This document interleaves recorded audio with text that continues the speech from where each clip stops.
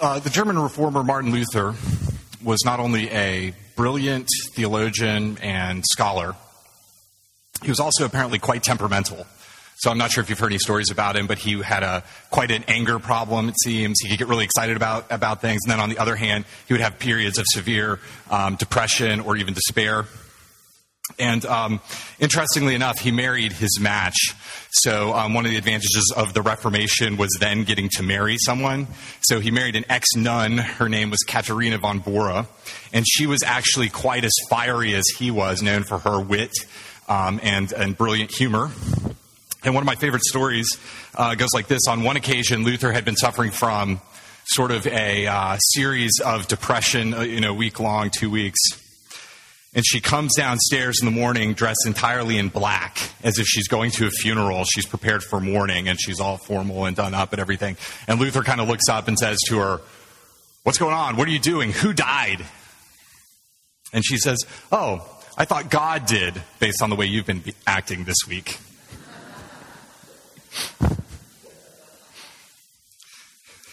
Sounds like something my wife would do. Definitely something Martin Luther needed to hear.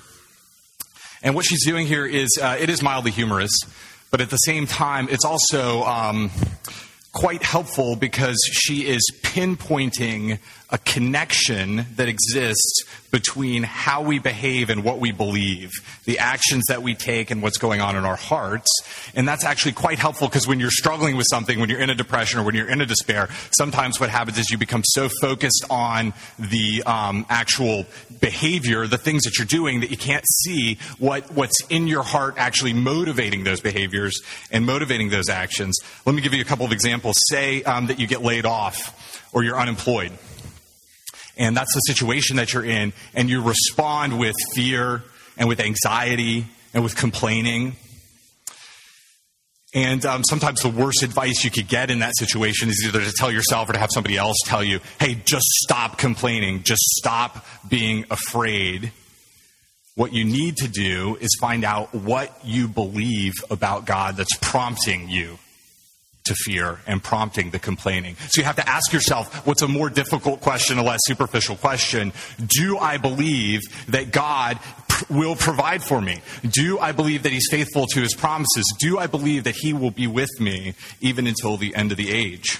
Or say you are filled with bitterness, to take another example, because someone who you love continually hurts you repeatedly, and it's just more than you can bear. And again, you might be tempted to say, "I just need to forgive. I just need to forgive. I've just got to start forgiving." And your counselors are saying, "Forgive, forgive." But it's very difficult to do unless you look in your heart and ask yourself, what do I believe about a God who forgives? What do I believe about what God is telling me regarding forgiveness in my own heart and how that motivates me to forgive someone else? You see, I'm fairly convinced that the Bible teaches basically two things which cause us to not believe. In the sermon today, we're going to focus mostly on Thomas, that section in the middle that Arlene read. And these are the two things. Number one, you are limited by virtue of the fact that you are human. Okay? God's the creator. You're the creation. So there's all sorts of things in this life that you just can't see because you don't have enough information. So you're wrong about a lot of things. I hate to be the one to break it to you. Sorry. Secondly, and this may be the more problematic thing, not only do you have a limited view, but you are willfully rebellious and resisting the truth that God has presented to you. So you have a limited view, I can't see all those things, and not only that, you are rejecting what God is telling you because of the fall and because of your sinful nature. So basically, that's a pretty bleak picture. It's not a pretty picture. The good news is, it's a lot of good news. One bit of good news is the fact that you will find many people in this same situation, and you're basically in good company. I've been reading through the book of John in preparation for the sermon this week and for the sermon next week, and the disciples are filled with unbelief. It's amazing how little they comprehend and how little they understand about what Jesus is trying to do. You should go back this week and read one gospel all the way through and just see how many times everybody is saying, what are you talking about? Like, they have no idea what he's saying. It's not only the disciples, it's everybody else, Nicodemus. So I have to get back in my mother's womb. And then the next chapter, you've got water that if I drink it, I'll never be thirsty again.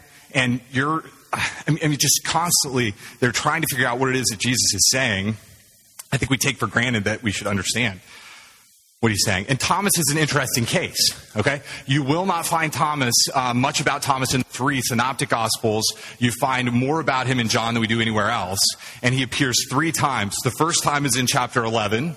And Jesus is saying, I'm going to go raise Lazarus from the dead. I'm going to go to Lazarus and heal him.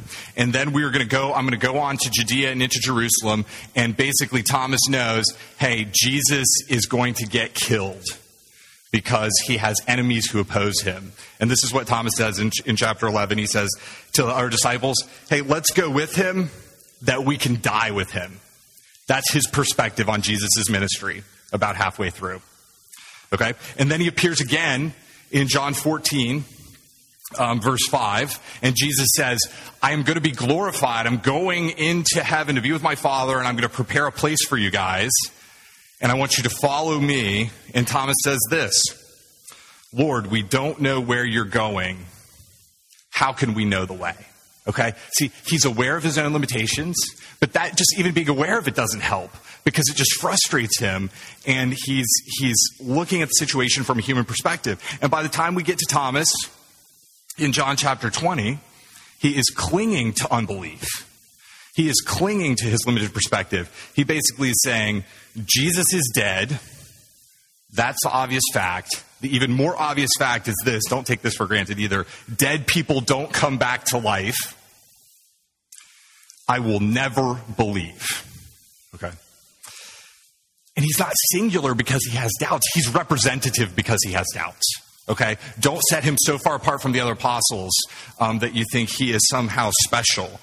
He is the representative of all of us who are doubting and fearful.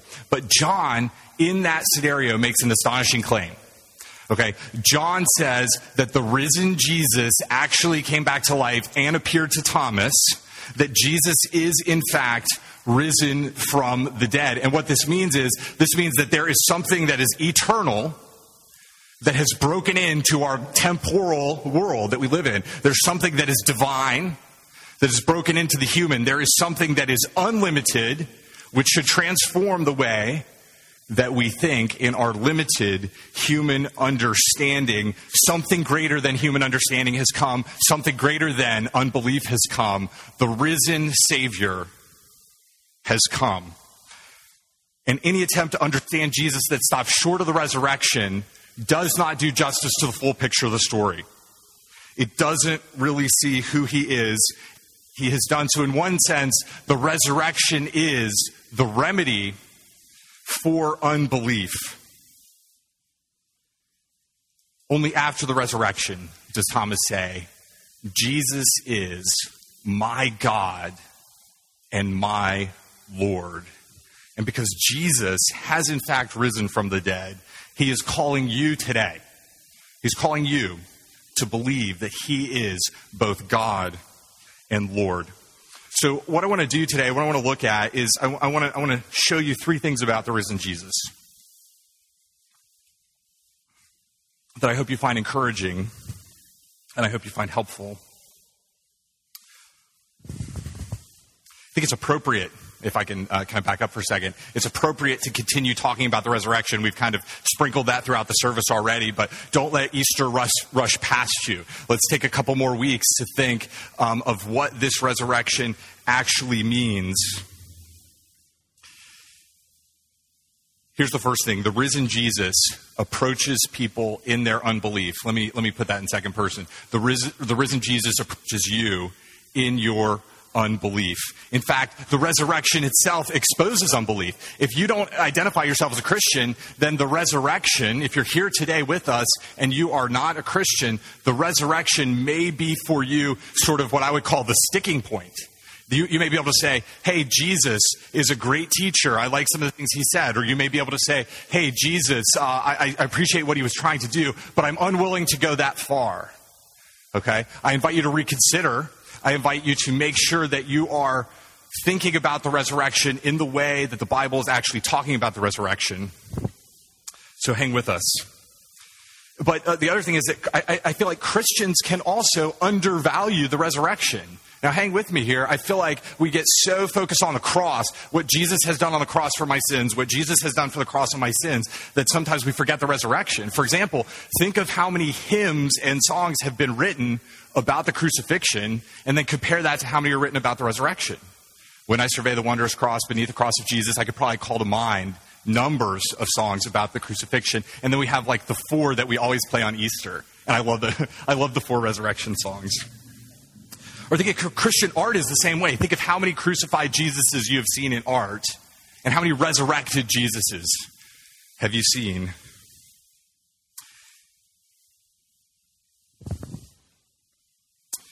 But you too can have a limited view of Jesus and who he is if you are not focusing on and thinking about the resurrection. See, Paul says, without the resurrection, Christianity collapses. Without the resurrection, your faith is in vain. Without the resurrection, you would still be trapped in your sin. See, if there was not a resurrection, then Jesus died as a miserable failure. So his teaching doesn't mean very much.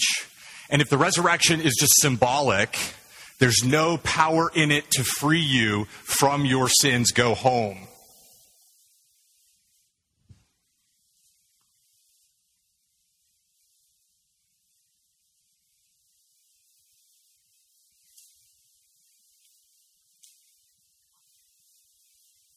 So we're going to look at these resurrection appearances.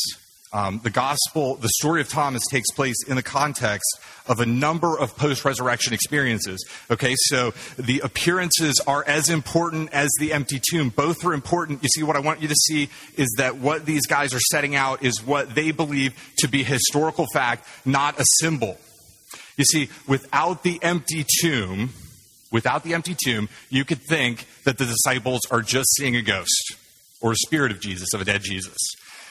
But without the appearances, you could think that Jesus' body was simply stolen. You see, you have to have the empty tomb and the appearances, and the gospel writers are making it clear Jesus has done what no man has ever done. He walked into death, he turned around, he walked back out, and people just don't do that. And it wouldn't make sense for them to make this up anyway. In the ancient Near East, no one thought that resurrection was possible or even desirable in the pagan world. If you read all the Greco-Roman literature that's there, they thought, yes, you disappear, yes, you become a star, yes, you become an angel, yes, you become a vapor, but not that one man has his body reanimated and returns to life. And the only people that had any concept of a resurrection were the Jews, and that was the end time when everything was made right, not that it happened to one man. But the biblical authors intentionally record these encounters to show that it did happen to one man. And we see Jesus appearing to Mary, we heard about last week. We see him appear to the disciples. We see him appear to Thomas. We see him appear to the 2 men on the road to Emmaus. In 1 Corinthians 15, Paul says he appeared to 500 men. And there's apologetic value there, too, because Paul says, hey, some of them were even alive. You can go, the people who were originally hearing these stories could have gone and talked to them to find out what their take was on this. But what really struck me this week was not only the historical realism that's present in these accounts, it was actually what they tell us about Jesus. Okay, it's what they tell us about the person of Jesus. See, I think God wants us to see not only that Jesus has risen, but what kind of risen Savior he is. And I noticed that Jesus approaches each person according to his or her personality. This is really interesting. Like, go back and look at this week. So Mary is weepy and emotional. Remember last week? And what does he do?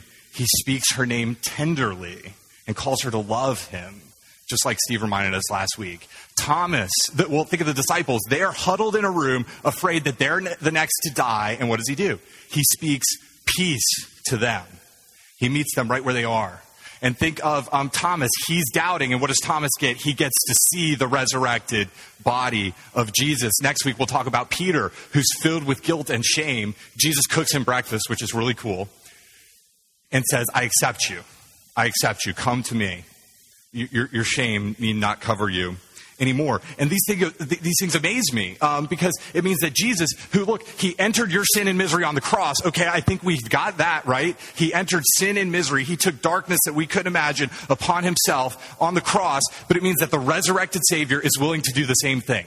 Even after having risen, he's going to say, I will enter into your dark places. I will enter into your unbelief. And what that means is that Jesus is not daunted by your unbelief. He's not surprised by your unbelief.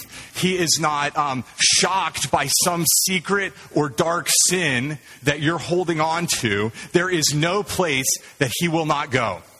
There is no place that Jesus will not go, which should compel you to admit your unbelief, acknowledge your unbelief, acknowledge your sin in the places where you are resisting him.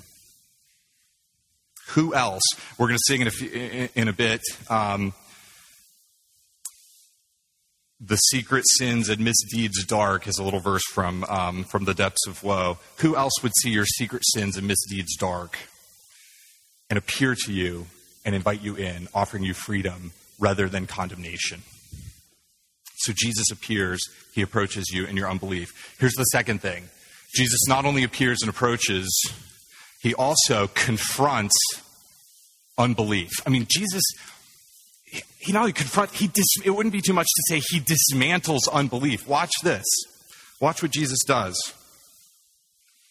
Okay, let's look back at the actual text. We should get to that. Let's look at John 20, 24 through 31. Okay, Jesus has already appeared to his disciples, but Thomas wasn't with them. And do you pick up on, even as an aside, the historical realism that's here? See, this isn't a myth. This isn't like there's no three-headed dogs. There's no magical swords. There's no like sea foam turning into goddesses. There's guys that are scared and have no idea what's going on. That's exactly what would happen if somebody came back into this room and said, I've risen from the dead. Okay? And there's 10 guys who don't know what's going on, and there's one man who says, no, I will not believe. Dead people don't come back to life. And that's the point of what he says in verse 25. Okay? He says, unless I see in his hands the mark of the nails, and place my finger into the mark of the nails, and place my hand into his side, I will never believe. You see, he's earned a reputation as doubting Thomas, which is a little bit unfair because basically it's not like, okay, he's not demanding proof. Who would he be demanding proof from if he believes that Jesus hasn't actually risen? That doesn't really make sense. What he's doing is he's calling to their minds the specific things that made Jesus dead. Nail marks, cross, spear. He's saying that Jesus is dead and the dead people don't raise back to life again. But Jesus confronts him. Jesus appears to him. Look at verse 27 at Jesus' response. Jesus appears among them. He says, peace be with you. And then he says, put your finger here. See my hands. Put your hand and place it in my side. Do not disbelieve, but believe. And I want to show you a couple of things about how he confronts him. First of all, he confronts him personally. Okay, get your mind around this. I've been thinking about this all week. This invitation, I mean, he's inviting him to touch his wounds. It's so personal that it's shockingly intimate. Do you get that? What he's asking him to do? The other disciples that are around him, it's kind of like they're reading somebody else's love letters. Or like, it reminds me of one of my favorite short stories is a short story called Good Country People by Flannery O'Connor. And in it, there's a woman who has a prosthetic fake leg. Anybody read that story? Only a few English majors. Go home. Your other assignment is to go home and read this story. This is my favorite short story of all time. But there's a woman who has a prosthetic leg, and a con man basically lures her up into the top of this barn. And then you think he's going to seduce her or rape her or something. But what he does is he asks her to show her where the leg attaches. And like, it's so intimate. It's so personal, this wound that she has, and the fact that he wants to touch it, that in the story, it's like worse than as if he had seduced her. It's so intimate and uncomfortable. Okay, and that's the sort of thing that's happening here with what Jesus is doing. He's saying, touch me in the place where I have been hurt the most. But the effect is humbling. It's not humiliating. Okay, which is amazing. See, it's so humbling that most commentators think that Thomas didn't even do it. You can't tell from the text whether he runs up and touches him. It seems like he comes undone. He's shocked by this intensity. But the point is this, it's not heavy-handed. Jesus didn't destroy Thomas. He humbled him, bringing him near to him in preparation for the mission that he's going to have to undergo in a couple weeks. Come near me and believe. The second thing I want you to see about this confrontation is that he confronts him with the big picture. He confronts him with the entire gospel. He confronts him with the complete version of the story. And that's why, knowing that the scars remain on his hands and on his feet is significant. See, the complete picture, what you have in Jesus' risen body is like the gospel in a microcosm.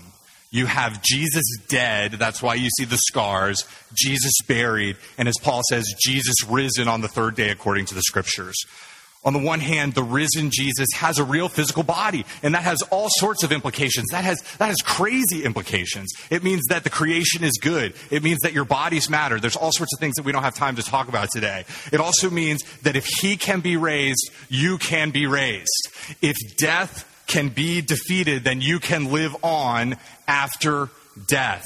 And if you don't need to fear death anymore, you don't need to fear all those things that are associated with death and that lead up to death. You don't need to fear sickness. You don't need to fear cancer. You don't need to fear pain. You don't need to fear suffering because they're all temporary. Jesus Christ, the risen one, is making all things new. He is in the process of making all things new. On the other hand, he always appears as the lamb that was slain. One of my favorite Bible passages of all time is Revelation chapter 5. In Revelation chapter 5, John sees a vision of the heavenly throne room. Okay, this is the perspective that we've all been waiting for. What is happening in heaven? And there's basically some goings on, and they say, who can unravel this scroll? And the scroll is all of human history with all the names of those who will be restored and ransomed and forgiven. And he's expecting the Lion of Judah to come and be able to do it. And if you've read this, you remember what happens instead. It's not the lion that appears. It's a lamb who was slain. You see, Jesus, even in the resurrected state, will always identify to you, will always relate to you as the one who died as a sacrifice on behalf of your sins.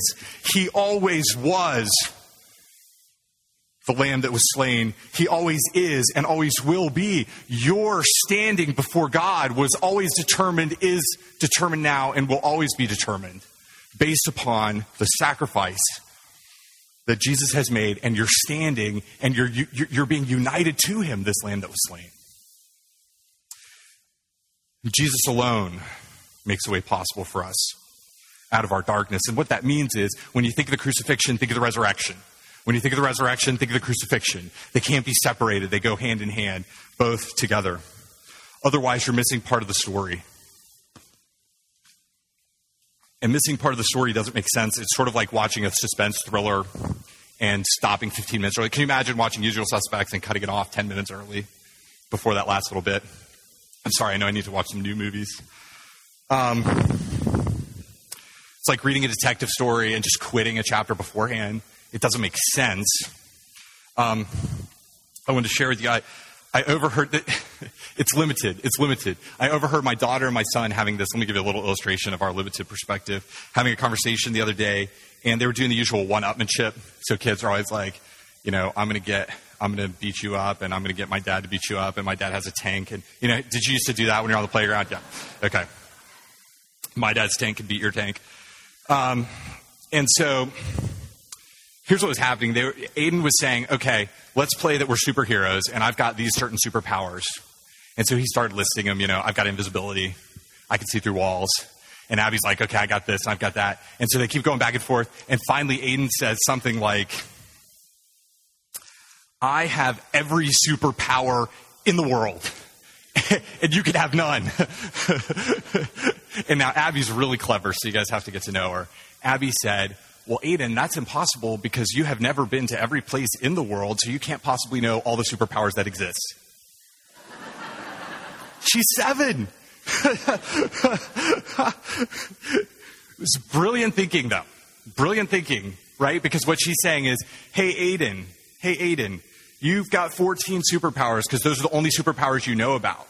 But when you open up and realize that in the world there are thousands of superpowers, you know what it means?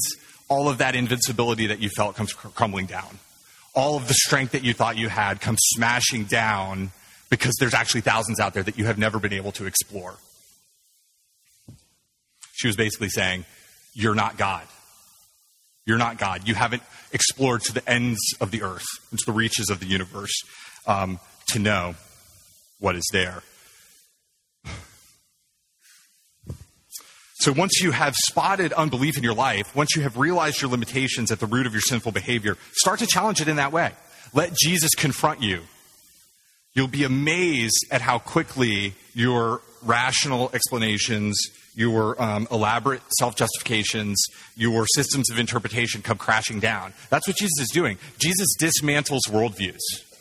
He really does. He dismantles worldviews, and that's what he means when he says to Thomas, don't disbelieve, but believe. Don't disbelieve, but believe. Okay, here's the third thing. The risen Jesus calls you to respond. See, what could Thomas say? My Lord and my God. What can Thomas say? What could he say? That's all he's got left. My Lord and my God. And that statement brings us to the climactic moment of John's gospel. This is amazing, okay? Back in John's prologue, right? John said, if you know John 1:1, in the beginning was the Word, and the Word was with God, and the Word was God. Jesus is God. He says, that's what I'm going to prove to you. And then while you're reading the Gospel of John, you see like people trying to get it.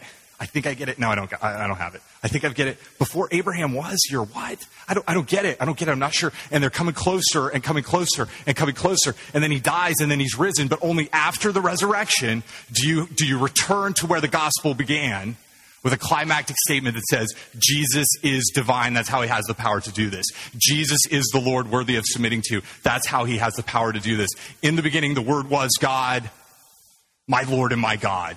Thomas's transformation from unbelief to belief is the climactic moment. It's the climactic confession of who this Jesus is that we are called to worship. So what should you believe about Jesus? I mean, do you get the weight of that? I mean, you've got a Jew. This is a Jew in the first century who's saying it's okay to be a monotheist and still say to Jesus, you're my God, without committing idolatry and without committing blasphemy. That's amazing. That's unheard of. That's unbelievable. That's what he's doing. And so here's the two things I want you to keep in mind. Since he's God, you believe by worshiping him as you would God. You worship Jesus as you would God. And all the ways that we describe God apply to him. Infinite, eternal, unchangeableness, being, spirit, power, wisdom, holiness. Those things apply to Jesus. And all the glory that you would give to God belongs to him. He's worthy of power. He's worthy of praise. He's worthy of honor. Because he created all things and he sustains all things by his powerful word. You see, what we're doing here, I started with behavior and led you to belief, but there's even something fundamental underneath the beliefs, right? Which is worship. What you worship determines what you believe and how you behave. You will believe in something because you were created to worship the Creator. And if you don't worship him, you're going to worship something that he's created. Those are your two options. You don't have any others. And that might be power, that might be acceptance, it might be approval, it might be relationships. But he's calling you to turn aside from those things. Turn aside from those things and set your heart upon the Creator. Find him in the risen Jesus. And if you are struggling today with some secret sin, if you're struggling just with some difficulty, one of the best places to start is with worship. So often we try to tackle some sin head on and just fight against it and beat it down. But you need to turn away from it and look to the risen Savior and worship him. That will transform your attitude towards that sin. Start with worship. Start with worship. Secondly, since he is Lord, he is God, so worship him as God. He is Lord. Submit to him as Lord. Okay, he demands not just belief, but action. See, the one who created the universe reveals himself all throughout the Old Testament as Yahweh, the God who does amazing things in history. So he says, I created the entire universe. I can do what I want to with it. And what he does with it It says, I'm going to enter into it to amazingly save people. I'm going to enter into it by calling Abraham. I'm going to part the Red Sea. I'm going to have David set up an entire people for myself. And John the Baptist doesn't just say, prepare the way of the Lord. He doesn't just say, this is the Lamb of God who takes away the sin of the world. He says, prepare the way of the Lord. Jesus is coming. He's God. He's Lord. Respond accordingly. And so you're going to submit to what you worship. You've may even heard people say, you become like what you worship. You become like what you worship. And I don't have time to sort of go through all the nuances of that in detail. But sin is a cruel master. Sin is intent on destroying you. But Jesus is calling you to turn from your sins and to repent, to rest on him in faith for salvation. So let me conclude with this. Arlene read that entire bit, including verses 29 through 31. And verses 29 through 31, I won't read them again, but I had her read those verses because John wants his readers to know that belief in Jesus extends beyond that apostolic era. Okay? It's not just those who saw him who witness and testify. But even after they're gone, John knows there's going to be future generations. He's thinking about you. He knows that you are the ones who have not yet seen, but have still believed. And he says, you will be blessed.